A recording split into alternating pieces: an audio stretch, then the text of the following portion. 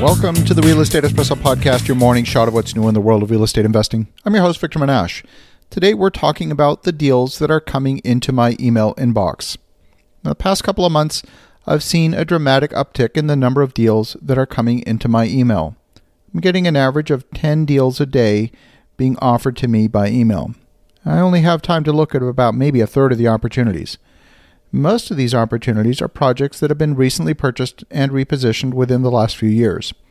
That doesn't mean that they're all good deals. It just means that many developers or portfolio owners are taking stock of the current market conditions and using the strong appreciation of the last couple of years as an opportunity to take some profit off the table. I'm regularly getting lots of retail opportunities. Many of these include pharmacies, restaurant locations, office buildings, retail shopping malls, and a few apartment complexes. And, in addition, some portfolios of single-family homes. Only about 10% of the deals I'm seeing are actually apartments. Now, of course, the sampling is not a scientific representation of the deals that are out there.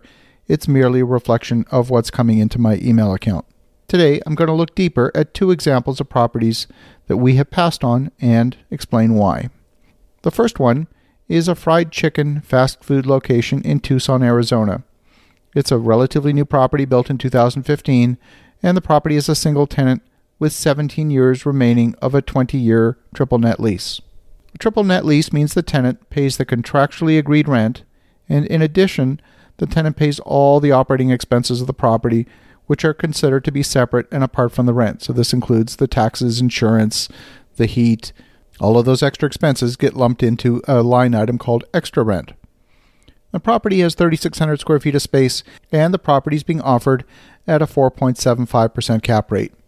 That rental rate comes to $65 per square foot, with a rental rate increase scheduled for 2020.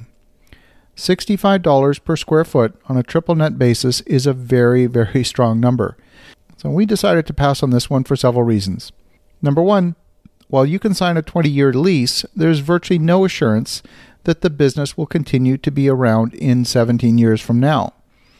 When you have a property that is purpose-built for a fast food franchise, there's very little chance of anything else going into that location should the current business close down for whatever reason. If the business were to shut down, you'd be facing at least a year of vacancy, followed by significant capital investment to build out the space for a new tenant.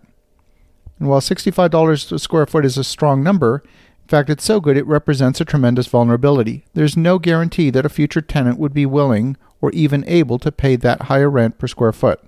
When you're buying a single-tenant property, you're betting on that business. You may be buying a piece of real estate, but in truth, you're buying into the success of that single business. Think of it like buying a single-family home for rental purposes, only worse. Imagine if you bought a single-family home and the success of that rental property depended entirely on the family that's currently living in the home remaining in that location for the next 20 years. I'm not willing to make that bet. Of course, the seller's asking too high a price for the property. We wouldn't buy it at that asking price. But even if we could get the numbers to work on an Excel spreadsheet, the underlying risk is far too high for my appetite and the appetite of our investors. So that's number one. Number two is a portfolio of 45 single-family homes in a decent community. The market's a tertiary market in northwestern Texas. Each of the single-family homes can be purchased for an average price of $45,000, far below the replacement cost. Portfolio is fully occupied, and many of the tenants have been there for quite a long time. It's a very stable portfolio. So far, the deal sounds interesting. It's in a growing market, and the size of the portfolio is enough to get the attention of a property manager. Here's the problem from our perspective. The rents are low at 55 cents per square foot per month. That comes to an average of $595 in rent per home. Single-family homes have much higher maintenance per square foot than apartments. There's simply more that can go wrong. You've got more exterior surface area compared with apartments. The homes in this case have been built between 1925 and 1964, and that means the newest home is 54 years old. When systems fail, whether it's air conditioners, water heaters, or let's say the exterior of the home needs to be maintained, or perhaps even a roof replacement, you're going to experience several years of negative cash flow to recover from those expenses. The rents are simply not high enough to cover an adequate maintenance reserve. Even if you could buy the homes for an even better price than what's being offered today, the rental rate doesn't support the necessary ongoing investments to maintain the homes properly. I've never lost money in A-class or B-class properties. It's in the C-class properties that the risk lies. I know several investors who invest in C-class properties like this, but in my experience, there isn't sufficient revenue to offset those higher maintenance costs.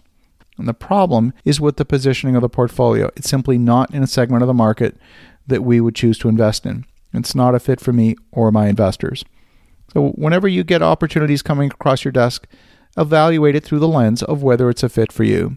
What are some of the risks that can be present in the long-term hold of that portfolio? As you're thinking about that, have a spectacular day. Go make some great things happen. And we'll talk to you again tomorrow.